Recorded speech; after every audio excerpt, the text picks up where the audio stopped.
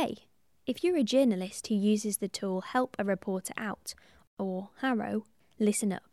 HARO is moving to Cision's new app, Connectively. But what is Connectively? Well, imagine a place where you can quickly connect with expert sources for your next story.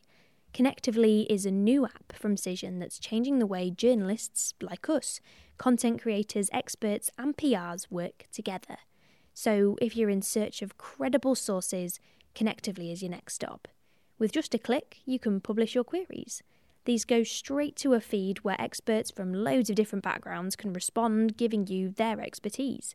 So go on, visit connectively.us to sign up for free. That's connectively.us.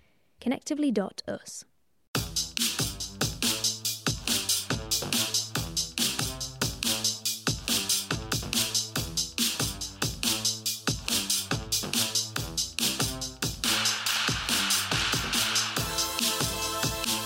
Hello and welcome to Freelancing for Journalists. I'm Lily Cantor. And I'm Emma Wilkinson. And welcome back to the final series of the year. We've mixed things up a bit for this series and we are focusing on specialisms. So we're speaking to a range of different freelance journalists all about their particular niches. But as always, we're going to start the week with our win of the week. So Emma, over to you. What's yours this week? Well, I think finally I've been feeling a bit unproductive this week. And actually, when I add up all the things that I've done, I don't think I have been unproductive at all.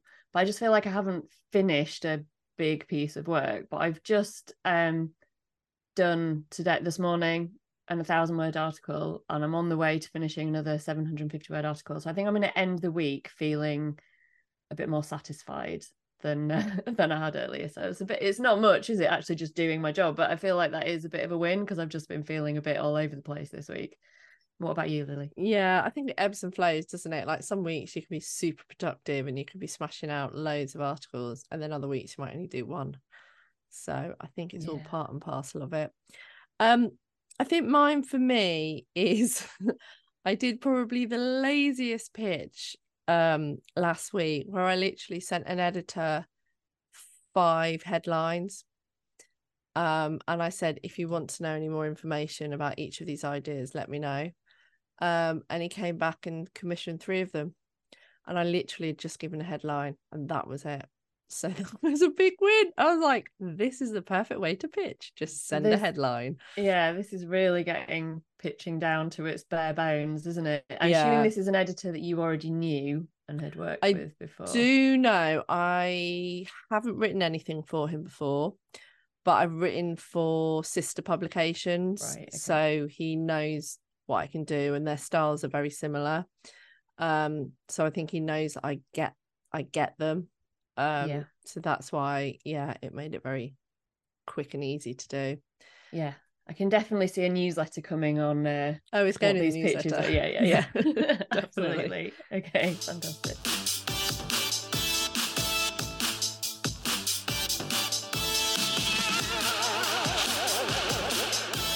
Right, it's time to introduce our guest. Today we have with us arts and culture journalist Precious Adesina. Her work has appeared in a long list of places, including BBC Culture, New York Times, Financial Times, The Cut, ID, The Economist, The Independent, and more. Precious also has given a number of talks on writing about the arts and currently hosts a monthly radio show. Hi, Precious. Hi, how are you? Good. So lovely to have you here. Thanks for having me. Yeah, it's great. And where we'd like to start is, as we do with our guests, is to find out a bit more about your work and your specialism in particular. So can you tell us kind of how you ended up writing about arts and culture? I think that has always been one of my main interests from when I was a child. So I grew up in Shoreditch, so very central London. Used to go to a lot of arts and culture things that my parents would take me to. And because it was Shoreditch, it was also in Hackney, so not all of it was the big places. Sometimes it was like small art events, or even, something at the library. Yeah, so that's kind of always been my interest. And then I used to do an after school club growing up on journalism. So I think it was a natural route for me. It wasn't an intentional one. I think it was not until my end of university when I was like, what am I going to do with my life? And everyone was like, what was all this journalism stuff for? And then I realized that actually that kind of made sense. So yeah, I thought initially I would go into something more political, but I realized I liked using arts and culture as like a conduit to talk about political topics or social political topics, in a way that felt more accessible and less overt. Yeah. Fantastic. And I think you and I are quite similar, even though we're writing about completely different fields. Because am I right in thinking that you did an art history degree first? Because I did a science degree and then did a journalism MA and went into kind of writing about health and medicine. Do you think it helped you to have that kind of specialist education in sort of art history topics to be a sort of writer in this field? To what extent did that help you along the way, do you think? Yeah, it was definitely helpful. So I studied art, history of art and material studies, which, the small bit on the side is like art conservation, which I don't use that at all anymore, actually. um, I think I don't think it's needed. I think as long as you have an interest in it, um, it, and can grow that interest, it kind of is fine for anyone to kind of build the knowledge in art history. But I definitely think it's helped in that I think I have all the background, not all but a lot of background context on things, and I can notice influences of artists quite a lot, or I can more quickly draw and stuff. But actually, I think the biggest thing has just been learning as I go along. So with each article I write about art, I learn something more. And it kind of grows from there, really. Yeah, it's that sort of organic process. Yeah. So tell us a bit more about how you actually got into freelancing, because I believe you had staff jobs previously. So kind of how did Yes. freelancing come about? So this is my second time going freelancing. The first time I went freelance was much earlier in my career. Just like after my master's, I had done an internship at the Financial Times on the arts and culture desk, and then also an internship at Time magazine. And that time was a bit more by accident in that there was a gap, before the next thing. And I decided that I actually liked what I was doing, and the process. Obviously, then not many people knew who I was. It was a lot harder, but I felt like the reason why I just felt like people took a lot of interest in my writing and my work, and also taking a chance on me. So the freelancing quite grew into something that I was really proud of. But because when I first started, I didn't really know about freelancing. I had applied to everything and anything. And it was when people saw what I was doing with my freelancing that, and Telegraph got in touch saying, "Oh, I think a while ago you showed interest in us. Would you be interested in coming in, to chat about this role that we have, that you've shown interest in, a very long time ago?" It was like very long. I was very confused. I had to actually go through my emails to see if I'd actually shown interest in that role.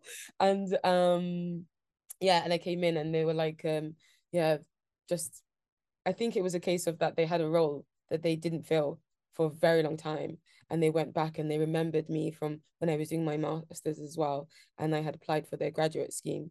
And they were like, okay, this would be a good person. Because I got to like the final stage of their grad scheme. Yes, and then I was there for a long time. I would say it was maybe like 2.5 years, but most of that was during the pandemic. So I couldn't say how long I would have actually been there if it wasn't the pandemic. Because I did realize that I like freelancing was more what I was interested in. I think I'm very self-motivated, and I kind of like working with different people. And the people that I work with when I'm freelancing are people that I genuinely enjoy working with, and the range of articles are quite big as a result. So yeah, I had noticed that. So once the pandemic was over, I just returned really. Yeah. Yeah, I think we hear that quite often from other freelancers, that it's about the variety and the kind of control and doing different things, that just, yeah, that's why they've kind of opted to do that. I mean, obviously you had that stint as a very early journalist then, and then came back to it. Are the things that you'd learned that, say, that second time round, you approach things differently, or you just had more kind of understanding or knowledge of how it worked? How did that evolve over time? Yeah, for sure. I think I was coming back with a lot more confidence the second time round. The first time round, I did not know anything about freelancing, in that I had written a piece once while I was doing my master's that did really well, and people started asking me if I was interested in writing other stuff. And I was, oh yeah, I could do this. And then I realized there was way more of an art to being a freelancer. It's not just you write an article here and there. Like, it's actually, you need multiple things going on to sustain yourself, and um you need to be quite ideas driven. So I'd learned a lot of these things, but I'd also, having started so early, I'd like grown with people. So when I was returning to freelancing, it was just a case of talking to the people I had spoken to before and working with them again. And through doing those articles, I actually started working with other people too. So it felt like a very natural process. But I also read books as well on how to be a freelancer. And someone I followed from the very start of my career is Anna Codrea-Rado. And actually, she was very helpful, because I remember when I started freelancing, I went to an event that she was holding. It was around Christmas time on, it was like an event for people who didn't work in an office.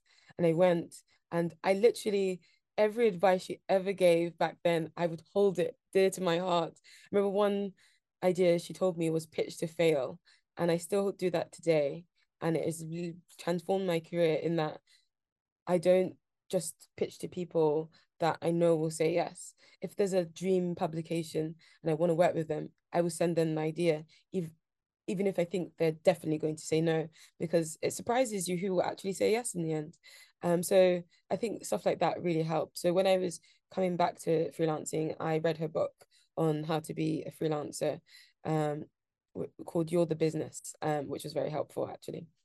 And because it made me realize I needed to be a bit more business minded in the way in which I approached my journalism as a freelancer, which has been really helpful, because sometimes I really want to do a story, and the amount of time it will take, the pay, everything just doesn't make sense. And it's made it a lot easier to say no, which I find really difficult to do.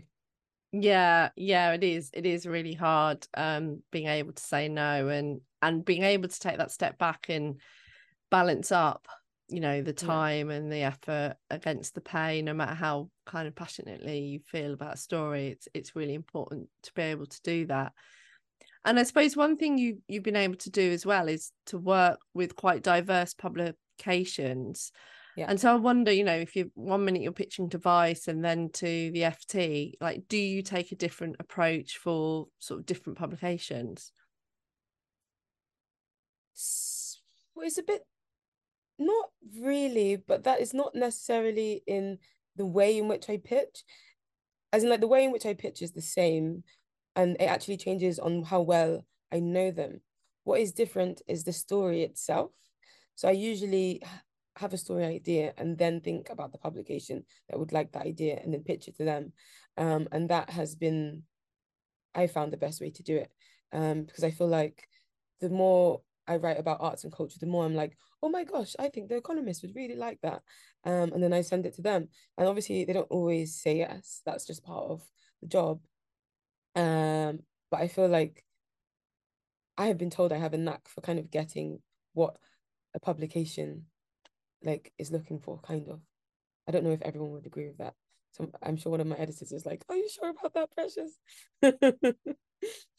Yeah, I mean, with that in mind, I guess, do you read quite widely as well to kind of get that sense of what people are after, what their audiences are like, what other kind of articles that they're doing in the section that you're interested in? Um, I do, but not with a goal in mind. I think because I think my job is very much centered around my interests. So I think it's very much natural. And I think that's where I think I'm lucky in that, you know, I don't have to seek out, oh, I need to like look at this and look at that to do my job, because it's something I'm naturally doing anyway. So I actually do want to know what exhibitions are on. I do want to see the latest TV show. I do want to see a film. I want to read about social politics. So it's usually just a natural, oh, I heard about this. What does this mean? And then a story idea might come from that. But also my interests, because it's my interest, it's something I'm doing anyway. So I might go to see something with my friend or talk to my friend about something, and the idea comes from that. So I think it's, it's a bittersweet thing in that my life is very much intertwined with my work. And I know a lot of people say that's not a good thing, but I think it's been good for me because it is actually something I'm really passionate about. So yeah, absolutely. I mean, I get that because I write a lot about running, and if I'm not writing about running, I am running, and if I'm not running, I'm coaching other people to run. So it's kind of this constant loop that I'm like living in. But if that's where your passions lie, then isn't it great that you can, intertwine that with your work? So I guess that's that's the great thing about being freelance. But I mean, as you mentioned there, you also kind of, I guess, write a bit more broadly about social political issues. So do you think it's kind of important that you're not kind of too niche in a way, and that you are able to kind of spread your wings a little bit? Yeah, so I do social political issues and lifestyle as well. And actually I didn't intentionally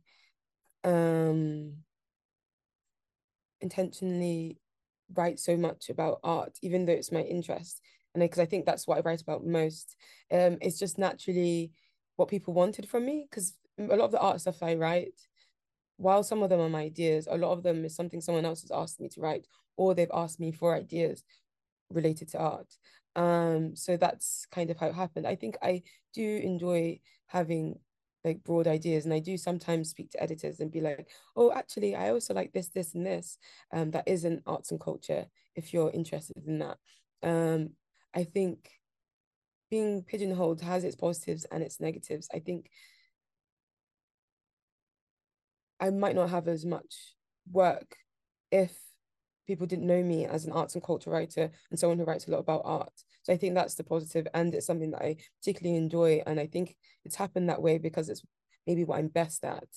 But then you don't want it to become monotonous, which obviously if it becomes too monotonous, you lose that drive, which you don't want to do. So I think it's nice to have some variety and to push yourself as well. Yeah, absolutely. I mean, I found that as a specialist that people will come to you because you get known for writing about a thing, but you don't want to limit yourself too much.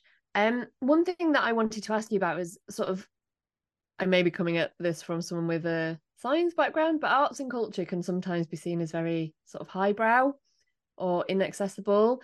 Is that something that you try to address in your writing to kind of make it more relevant, or maybe seek out more diverse topics that aren't always going to get sort of covered? Yeah, so I actually think that is maybe my niche, in that the way in which I write about arts and culture, I think anyway, is accessible. And I think that was really important to me, especially as someone who grew up in Shoreditch, where, I didn't grow up in an environment where loads of people knew about arts and culture, actually. When I told my mom I wanted to study history of art, she was like, wow, you just decided just like that you're gonna throw your life away. She didn't quite say it like that. She was quite supportive, but she was very, very confused, because it was not like a natural sort of thing for me and my family. But through that, it made me learn about the how inaccessible history of art is, or arts and culture, and like strive to write in a way and address topics and exhibitions in a way that reaches a broader group of people, who may not be so knowledgeable, or may be interested in artwork but don't understand how it relates to anything. And I kind of try and move the story along so the artwork will relate to the world that we live in, so it becomes much broader and less just about the artwork itself. And does that also extend to the talks that you give about arts writing? Is that really about kind of encouraging more people to get involved and kind of you know, and Yeah. lifting the lid on that. I mean, what would your advice be then to sort of new journalists looking to get into this field? Yeah, so most of the art talks I do on like writing about arts and culture, it's usually to a younger audience, which has been weird because I started doing them when I felt like I was still, well, I am still young, but like I felt like I wasn't far off them. But I just feel like it's important to have a diverse group of voices, and for people not to be afraid of journalism. I think people are afraid of the journalism because it's such a cutthroat industry. And I think my advice has kind of changed over the years. But if I was to give one single advice, I think it would be to back yourself, really. I think it's an industry where it's very easy to take someone's opinion so personally, and because it is a cutthroat industry at the end of the day, and people kind of do, sometimes you get advice and it feels hurtful, um and it's kind of having that drive to understand that, okay, this person is giving me advice, what should I take for that, but not taking it as you're terrible, and that it's like having room to grow and still understanding yourself, and that you're gonna get better, if that's the best way to do it. And also, in the same vein as that, and what I said before, in being not being afraid of failing, I think that's important. And reaching out to people, I think that is maybe one of the things that I realize now that I was good at, in asking people for advice, sending emails. And I've always been that way. I think even from a young age, I was quite proactive, and it was not an intentional thing. It was just, I'm a very enthusiastic person, so I always want to learn more. So I'd message people like, hey, I was thinking about this. Can I come in and see this? Or can I speak to you about this?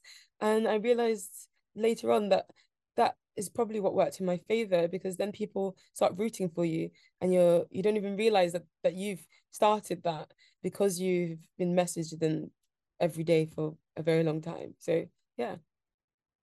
Yeah, and you never know where those connections are going to lead either. Like you said Yeah. with getting the Telegraph job, that was something that you'd not even remembered showing an Yeah. interest in a position there. So things can come back to you. And when you said about pitch to fail as well, I was thinking I've actually had work where the pitch has not gone anywhere, but they've got back in touch with me with something else just because Yeah. like That they know happens a my lot. name then. Yeah, yeah.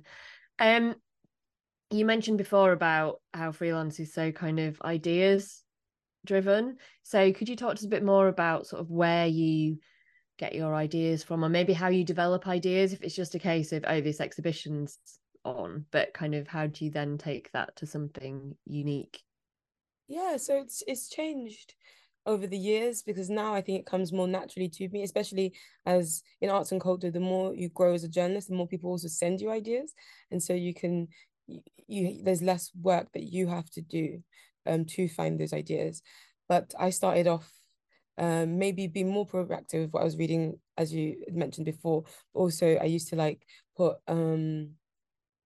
alerts for phrases that I was particularly interested in. So it might be like a Google alert for like activism and art, or feminism and art, or TV and this.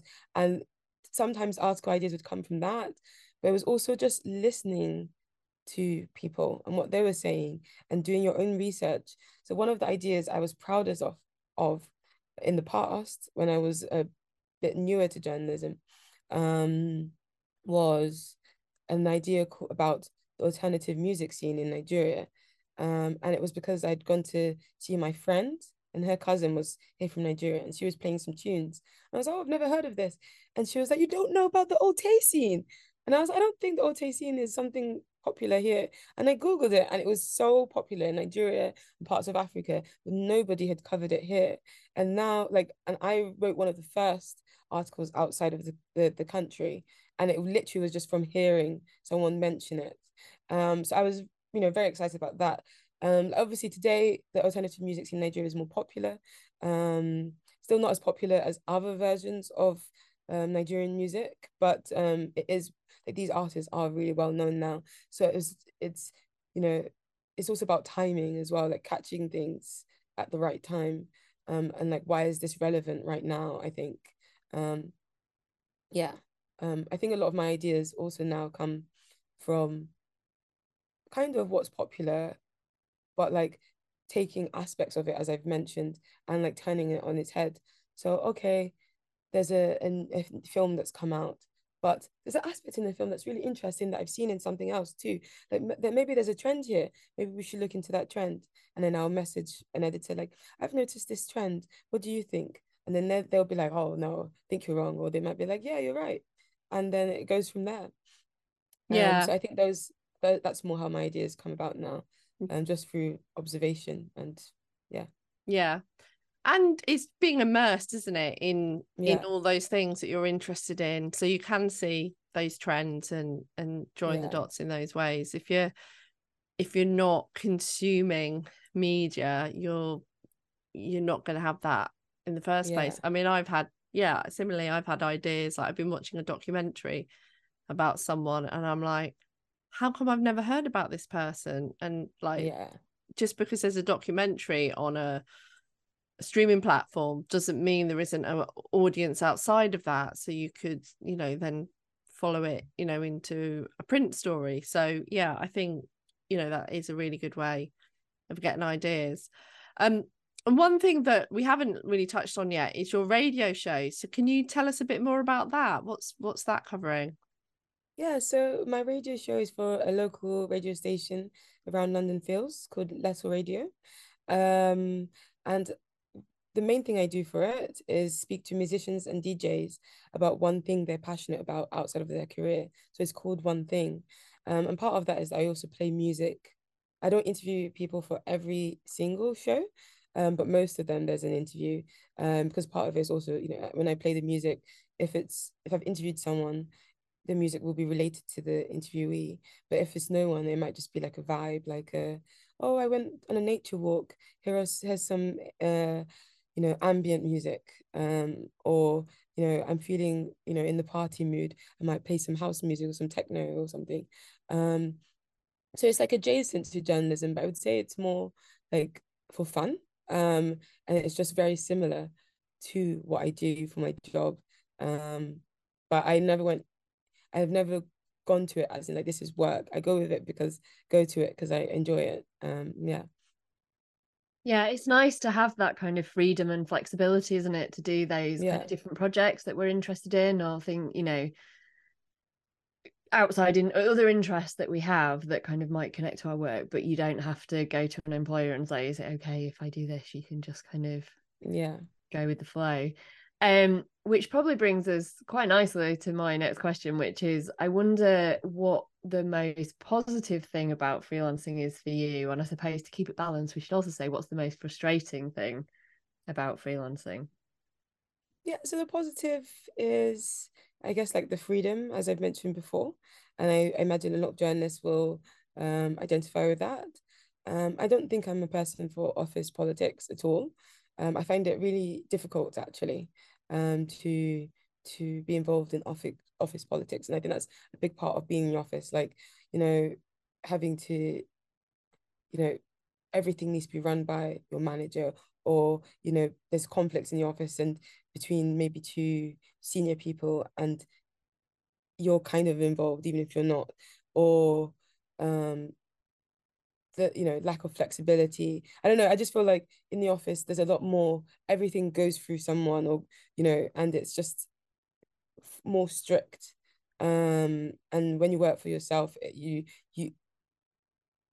don't really have to, obviously you have your editors and there's people involved, but it's just not the same. I don't know if I'm articulating that very well.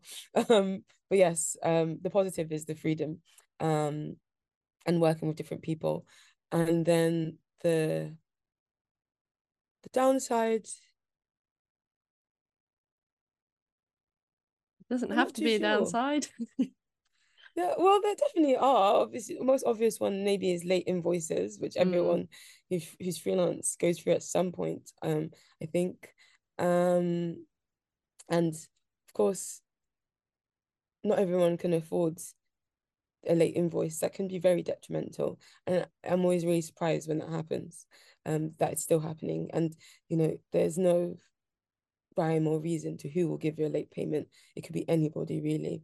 It doesn't matter how big or small the publication is. So that's one. And I guess I still feel like within freelancing, like Black journalists still are struggling in terms of the recognition, getting the recognition they deserve, getting the stories, being paid appropriately for things, you know, awards. There's like a lot of things that I think a lot of Black journalists still aren't receiving or getting recognized for, which means there are just fewer freelance Black journalists, but I guess there are also fewer Black journalists as a whole. So that's one thing that I think is a real downside, and yeah, I find it quite disappointing, because, you know, I think there are some amazing Black writers that deserve to be recognized more than they are. Yeah, no, absolutely. I think diversity in the industry is something that just comes up again and again and again. You know, like you say, with Black writers, and also with class as well, and just kind of, do you just have to be kind of rich and middle class to enter the industry these days? It's just, you kind of just see it over and over. And then the downside of that is the stories don't get told. Like, you just have the same kind of voices over and over again, and that's just boring. So you would think that there would be an impetus there, but it never seems to properly change. I would say that my kind of frustration and positives there were just the same as yours. I hated office politics when I was in an office. It can just get so toxic, and everyone just like gets into a spiral of really low morale, and you just think, I just want to get on and do my that's job. The main thing. I just want to get the work done. It's like, I don't, what is all this other things that are going on? Yeah, when you enjoy the work, just do the work and then go and do something else and enjoy the rest of your life. Yeah, flexibility, definitely. Thank you so much, Precious. It's been really fascinating to talk to you. Before we sign off, we really want to get your recommendation of a piece of work by a freelance journalist. Have you got something in mind that you'd like to share? Yes, it's a column by Charlie Brinkhurst Cuff. She's my friend, but I was a fan of her before she was my friend, funnily enough. It is quite weird that, like, I was a fan of her work and now we're friends, but I think it's an industry thing, maybe. It's a small industry. And her column at the moment, she started one recently on friendship. And I think actually that's been a very inspiring column. I think she's quite honest in it. It's for Stylist magazine. And I think a lot of people maybe don't give the topic of friendship the attention that it deserves.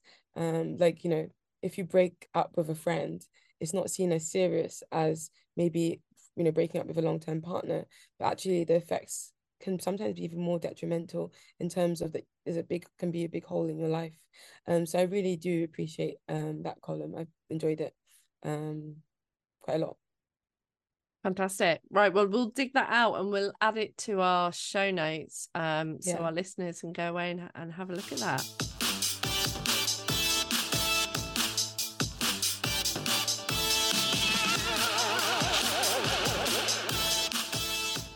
Wow, thank you so much. So we're going to bring it to a close for this episode now. Just to let our listeners know, if you want bonus podcast episodes, you can become a premium newsletter subscriber, where you'll also get access to an extra weekly newsletter. And all of our other resources are on our website, freelancingforjournalists.com. Yes, and we also want to say thanks to our producer, Maddie. And bye for now. Goodbye.